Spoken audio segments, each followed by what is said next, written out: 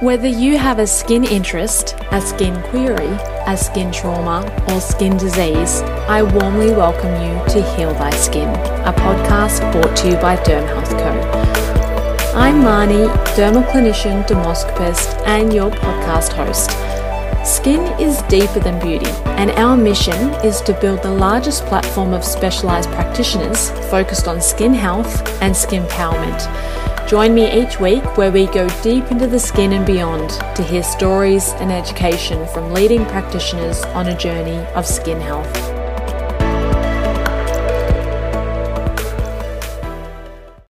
Hello, welcome to the Heal Thy Skin podcast. I'm Marnie, your host, and today I'm speaking with Georgia Gardner, who is the Secretary of the Australia Alopecia Areata Foundation.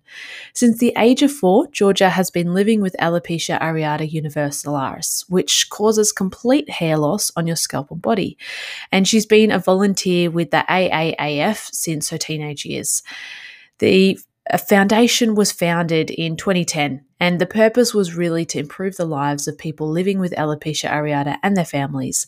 Through education and workshops and fun events, they're really striving to eradicate the inequality of those with alopecia areata within our schools, our work environments, and our governments, and really to raise awareness about the condition and provide a safe and enjoyable space for its members. I started by asking Georgia what she thought was the biggest misconception about alopecia.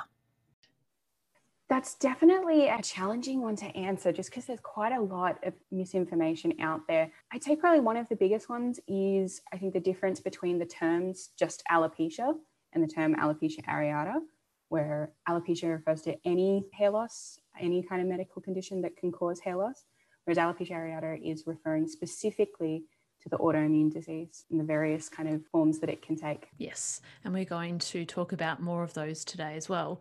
But what is alopecia areata? So alopecia areata, as I mentioned, is an autoimmune condition that causes hair loss to the scalp and body. So that often presents first in some small patches of hair loss, and it may stay as just a single or just a couple of patches. And it can go away quite quickly. For most people, in fact, it does.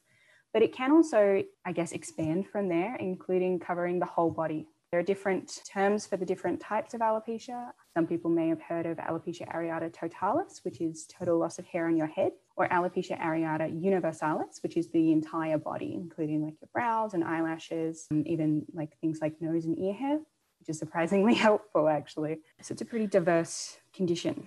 Yeah, depending on the progressiveness. And when someone is diagnosed with alopecia areata, are they always going to progress to that, complete loss of hair? Certainly not. In fact, most people who experience alopecia areata will only have a relatively small, like maybe one patch or a couple of patches, and it usually does clear up within a year or a couple of years. Obviously, some people it can get more severe than that, and it can be difficult to predict which kind of camp people will fall into. But the majority of people who experience the condition do have it for a relatively short time frame, but it can also be lifelong. Yeah. So tell us about your story, Georgia.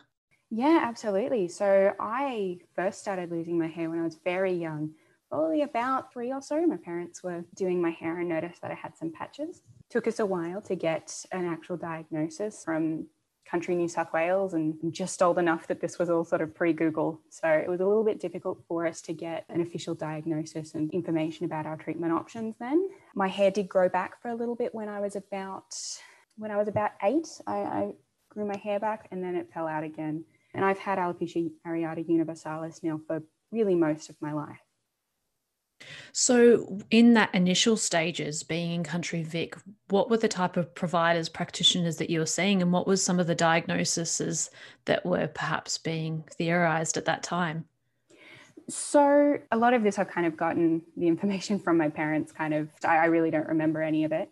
So being in Country New South Wales, we had to travel into Sydney, about a 7-hour round trip, which certainly shorter than some people have to travel, but definitely challenging at the time with a fairly rambunctious young person in the car. And we were given some treatment options, but a lot of them, especially at that time, were fairly severe in terms of the side effects with relatively poor rates of success. A lot of things have changed in the 20 or so years since then, so I don't want to put anybody off if they're hearing this. But certainly at the time, the recommendations that we were given were not ones that my parents felt really comfortable going with. I was very young. One of the options was steroid injections, which can be quite painful, or oral steroids, which, as someone who's still growing and developing, there are obviously some concerns there.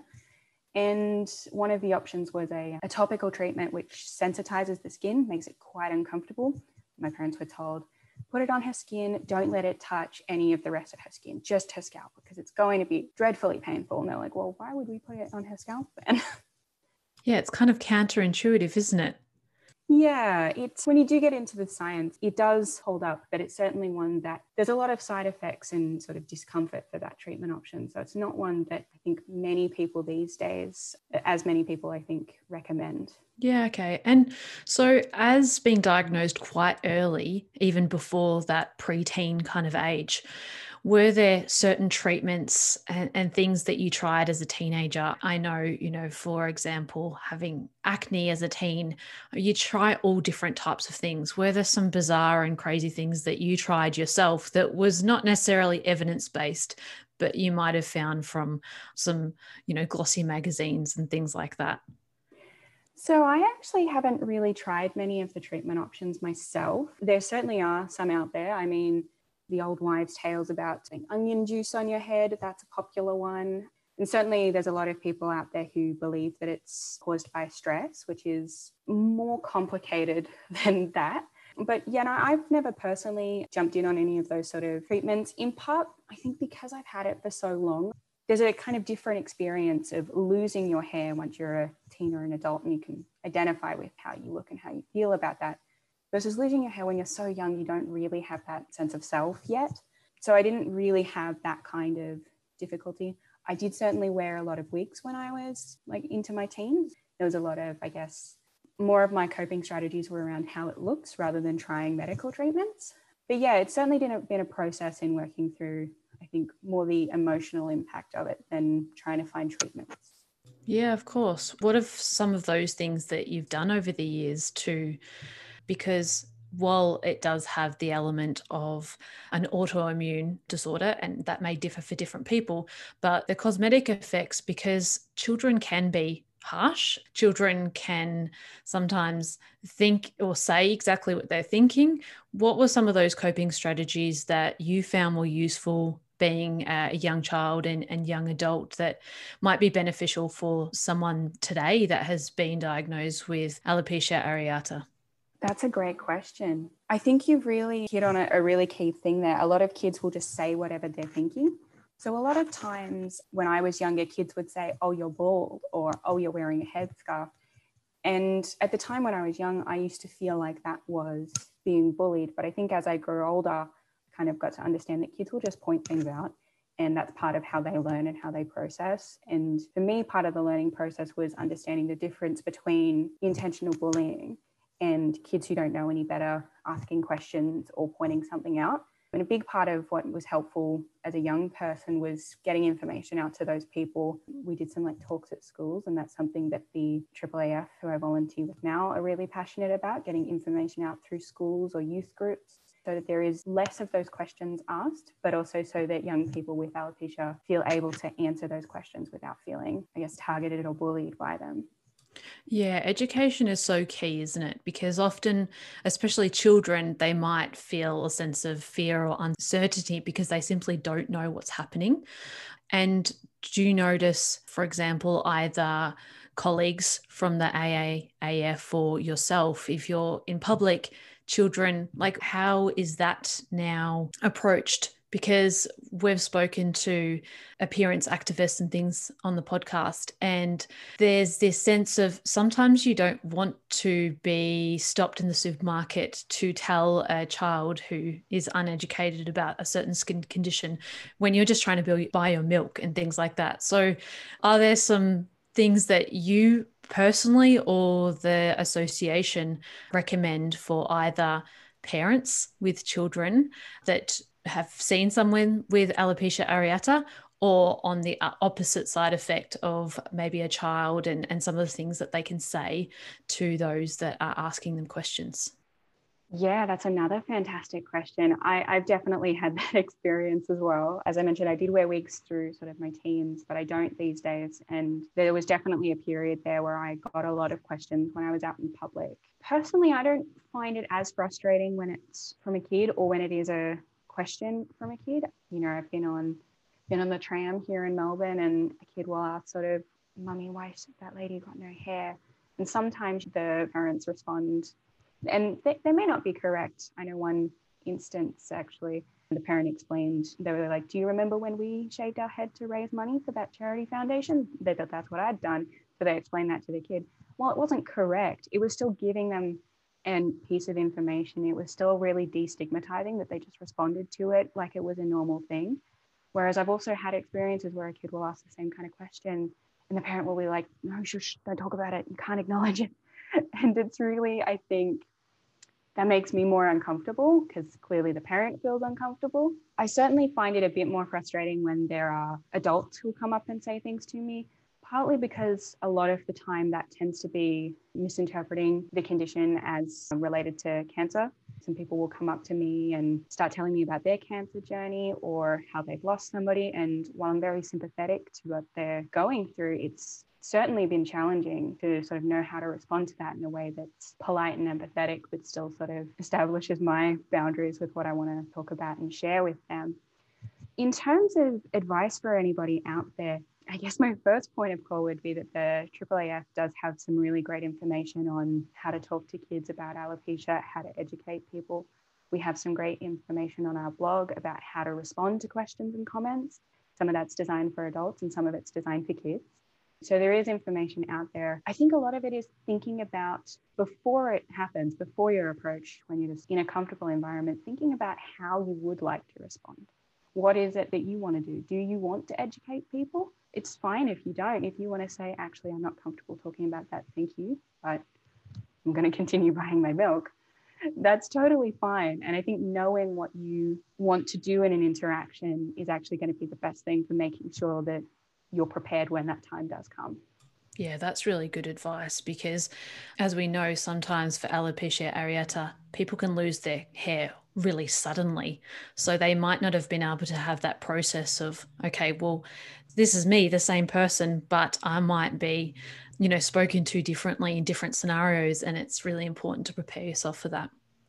Absolutely. I've been really lucky in that my condition, though it did come on really young, has always moved really slowly. Even when I've started had it grow back at times or I've had my eyebrows come and go sometimes, it generally changes its mind pretty slowly. I'm going to touch wood on that because it can change its mind at any time. But some people certainly lose their hair extremely quickly.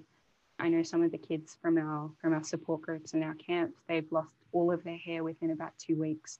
So that's obviously a pretty dramatic change to go through, and it's not a lot of time to process. So yeah, I think that if there are people wanting to know how you can ask somebody about it on the street, I think my advice would probably be not to, unless it's somebody that you know and are friends with. If you have an existing relationship with someone, I probably just wouldn't ask people about their appearance in general. It's something that not a lot of us have a lot of control over. And it can be really confronting when people ask questions about all sorts of facets of our appearance. Well, I always think of it that we wouldn't ask someone about their mental health condition in public, would we? We wouldn't ask someone for their medical diagnosis if it was not visible. So why would we do that if it is visible?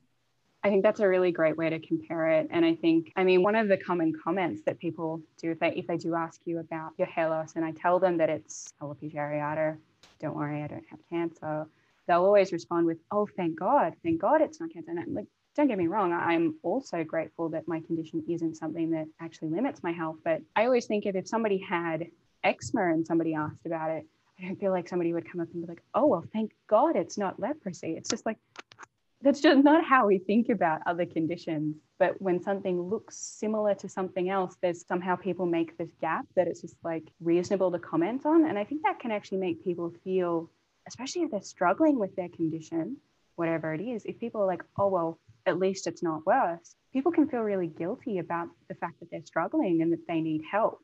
And I think that can actually limit how people access support services. Yeah, it's a really good point to make and important as well.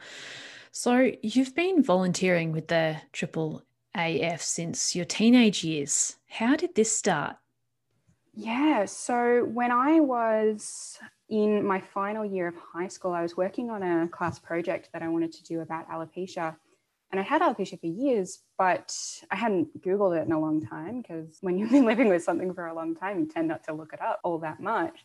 But because I was doing this project, I popped it in and I found that the year prior, a foundation had started up that was a national group. They were working in a bunch of different support groups, and I got in touch with them to work on this project. But through that, I kind of built a relationship with some of the other volunteers and the people who were there at the very start. And when I was getting ready to go away to uni, I really wanted to be involved. And I happened to be moving to the city where we were founded, which is down here in Melbourne. And yeah, I've been able to be involved ever since. I started as a youth support ambassador. I worked a lot with talking to other young people who were going through the same thing, talking to parents and families and how they can support their young people in their lives. And I think about 5 years ago, I became the foundation secretary. So I do a lot of our social media things, a lot of our sort of awareness raising and helping our different volunteers. We're quite a big, I want to say we're a big, small organization. We have a pretty small team, but we do a lot with that.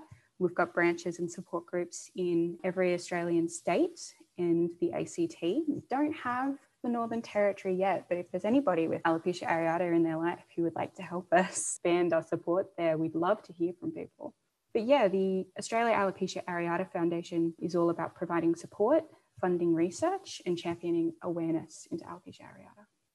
Fantastic. And how did it start? I always love to hear about how associations start because it's always so grassroots, and then years later, they're always growing on volunteers, and it's just incredible to see how they expand nationally on the support of volunteers and other programs that they run. So I'd love to hear about those beginnings if you are able to. I think everything you've just said there is absolutely correct for how our story has happened and how AAAF has developed and grown.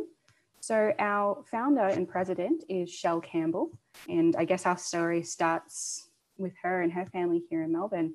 Shell's son has alopecia. He first started losing his hair when he was 2, and there really wasn't a lot of support when they first started. They did get in touch with a few other local people who also had the condition, but there certainly wasn't a national body. There wasn't a lot of coordinated research. Again, when she was first going through this, it was in the before Google times. So it was a lot harder to connect with support than I think it is for a lot of people now.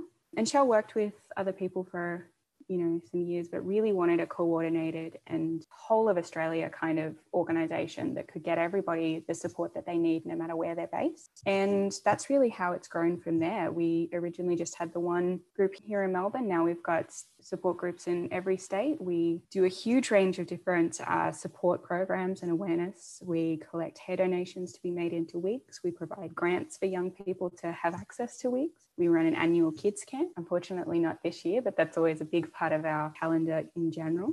And in general, we do a lot, I think, to make sure that people with alopecia areata and their families know that they're not on their own in this journey. One of the questions that used to be emailed in, every week when we first started was, am I the only person with this condition? I've never met anyone. I've never heard of anybody going through this. We don't hear that now.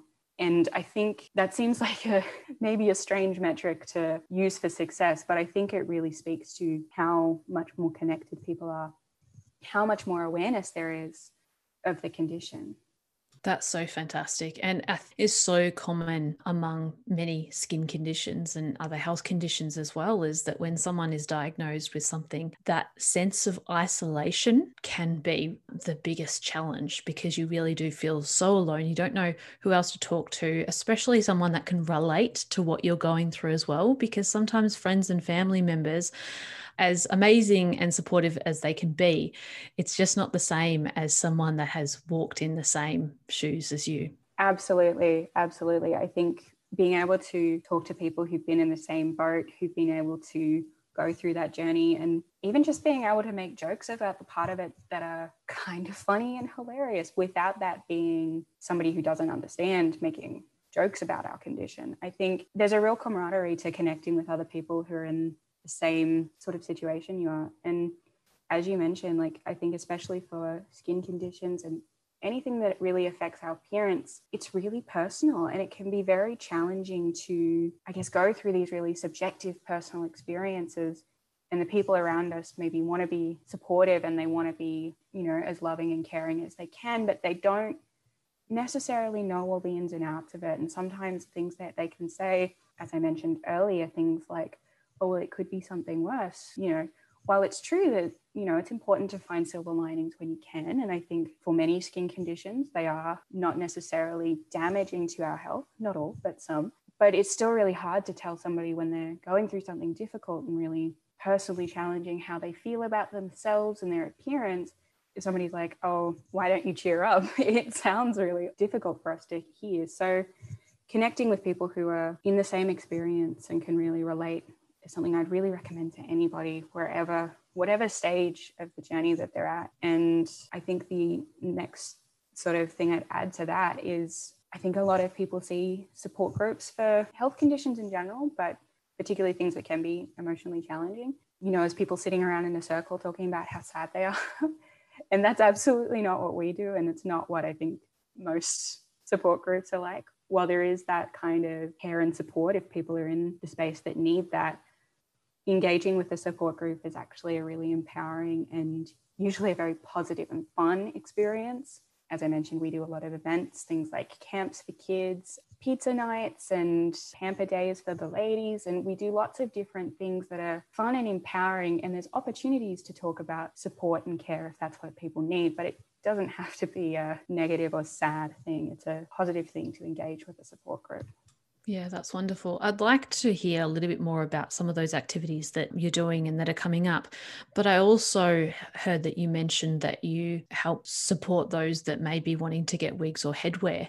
And I think it's important to talk about headwear and wigs as well, because there's so many different types, whether that be synthetic, natural hair, a mix, different headwear options. Then we've got the sun protection factors. So what is some of the advice from the AAAF in regards to the most common or preferred options for headwear if someone is going to choose to use them? Yeah, I can definitely talk about that. I think headwear and I guess the appearance management side of alopecia is a really important part of people's journey. It certainly was for me. I went through a long period of wearing wigs, and I also went through a long period of always using makeup to create my brows and lashes. And I think that that's something that a lot of people find very empowering. For me, it's been something that I've kind of moved away from the more confident and comfortable I've gotten with alopecia. But I think it's been a huge part of my journey. And I think it's a really positive step for people that are coming to terms with a big change in their appearance. So I guess in terms of advice for headwear, the first thing that I would say is if anyone's making decisions about whether to wear wigs or scarves or go without or have their bare head or their patches out, it's completely your decision. There's no right or wrong way to do it. And I think sometimes people can feel pressured in one way or another. They can feel like, oh, they should wear a wig because that might make them, you know, feel more normal, or they should go without it because if you're wearing a wig that's fake or something like that. And I think both of those are not true. Wigs are something that can help. Hair pieces are something that can help. Wearing scarves, any of those kind of tools, they're just that. They're just tools. They're resources that can support you.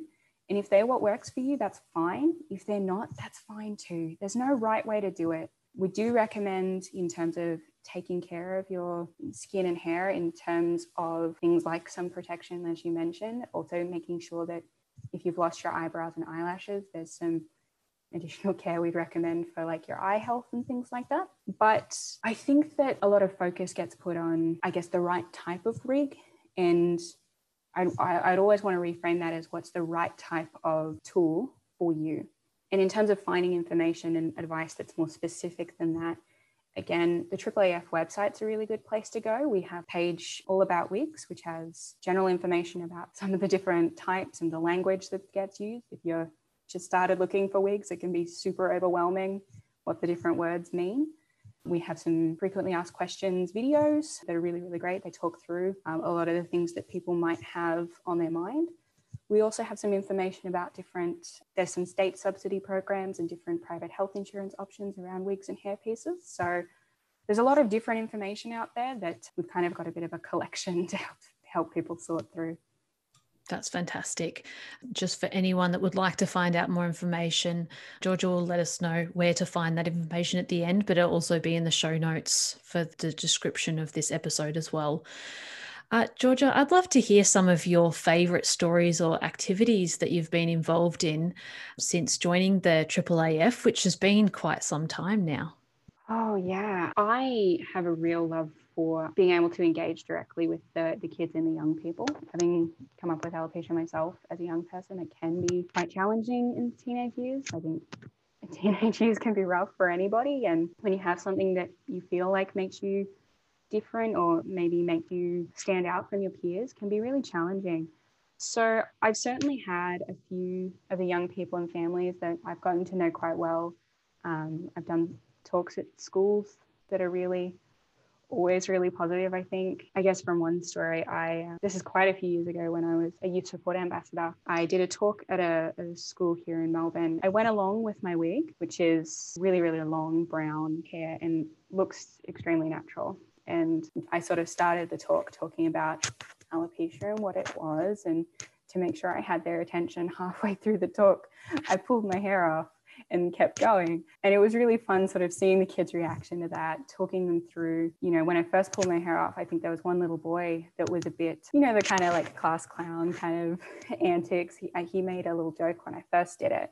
But after we kind of talked through what it was, how people can't control how their hair might be, people can't control their appearance.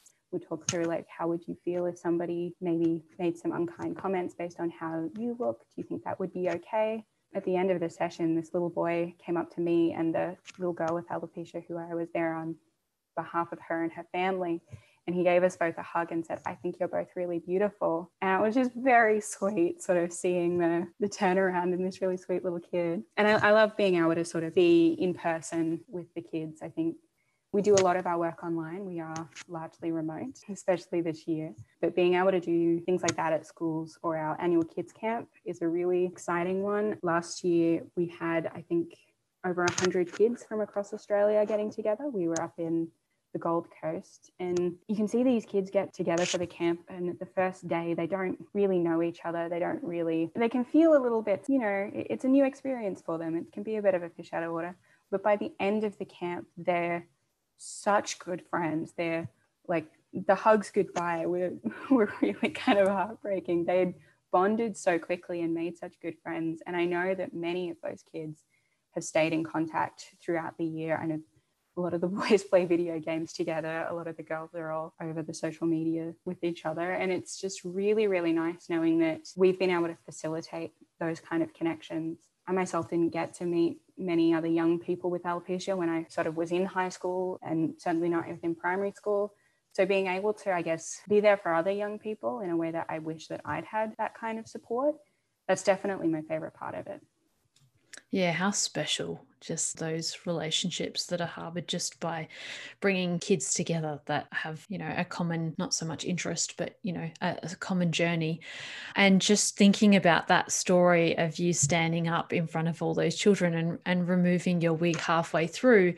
And I was just thinking how empowering that is, because kids look up to adults so much. And for you to stand there and be so confident to do that, it just, I can imagine, gives a sense of empowerment to children on all kinds of levels, that, oh my goodness, here's an adult and she's just so comfortable and confident within herself, which is what I think so many more kids need these days, with all the types of things that are happening due to social media and the way that we look and fitting into a certain criteria as well. Georgia, I'd love to hear about some of the events that are coming up for the Alopecia Awareness Week in November. I'm sure they're looking a little bit differently this year due to what's currently happening in the world, but I'm sure they're amazing all the same.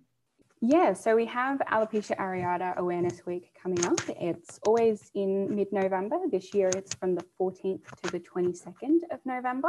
Unfortunately, this year we haven't been able to have our kids camp, which is usually our biggest activity. But we will be having events in all of our state support groups. They're able to have them in person. I know that we'll have I think we're having some sort of social catch-ups over in WA. We've got a pizza night in the ACT.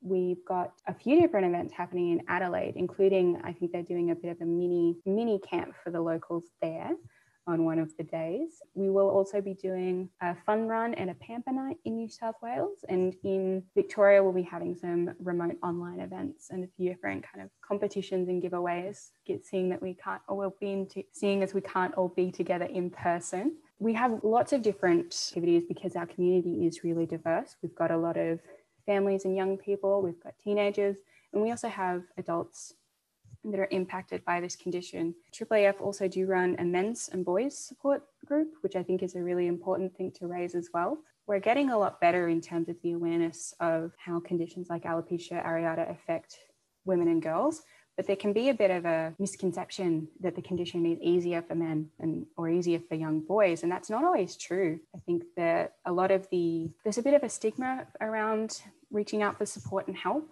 for young men, and that can actually be really dangerous. So we make sure that we have events and we have support ambassadors and support groups for young men that are being impacted by this condition as well. That's fantastic. And so if people would like to get involved or participate, how can they find out more information? Is it just for those that do have alopecia areata, or is there fundraising and things that other people can get involved in as well? There's absolutely ways everybody can get involved. In general, for finding any information about alopecia, about what our foundation does, or about Awareness Week, I encourage people to head to our website, which is aaaf.org.au. So that's AAAF.org.au. We have a lot of information up there. You'll be able to find our support groups that are local to people's areas. We'll have our events page all up to date with all of the details. And we'll also have information about how people can raise funds, which are really important to helping us. We support a lot of research, which is both into the medical side of alopecia and the psychological quality of life impacts. So there's a lot of different ways that people can support us and get involved. We are actually this year in AAAF's 10th year. So we are hosting some birthday parties for AAAF, and there are opportunities for fundraisers if people would like to host their own birthday party. Bring along, some cake and some games and donate a little bit of funds to helping us help other people with alopecia areata. That's definitely something people can do. That's fantastic. Well, thank you, Georgia. I'd love to, just before you go, hear a few pieces of advice on behalf of you that is important for those that may be living with alopecia areata. If I had to summarize a couple of pieces of advice, I think the number one would be if you're living with alopecia areata, whether as somebody who has it themselves or a family member supporting a loved one, you're not on your own. It can feel really isolating, but there are literally thousands of people around Australia that have this condition. It's actually extremely common as far as rare diseases go. Up to 2% of the population will have this at some point in their lives. So that's about 500,000 Australians. And I think if I had another piece of advice, it would be to really understand what you want and what you need. And don't worry about what's the right way to deal with things or what people are telling you should be doing. What works for you is what works for you. And you should feel empowered to do that in a way that supports you to get through your life confidently, comfortably, however that works for you.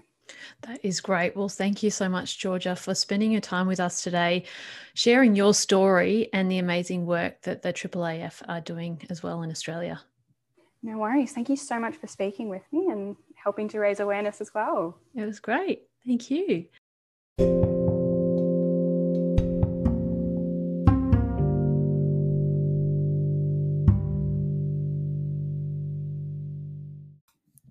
What a fantastic conversation. I really enjoyed speaking with Georgia and hearing about the incredible things that have been done with the AAAF since her teenage years.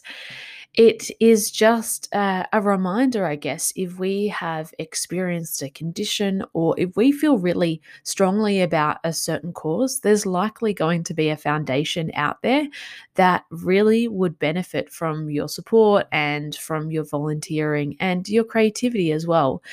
Not only can it help other members, but it can also be really life enhancing to you. And Georgia shared lots of really great resources and activities that are being done by the foundation.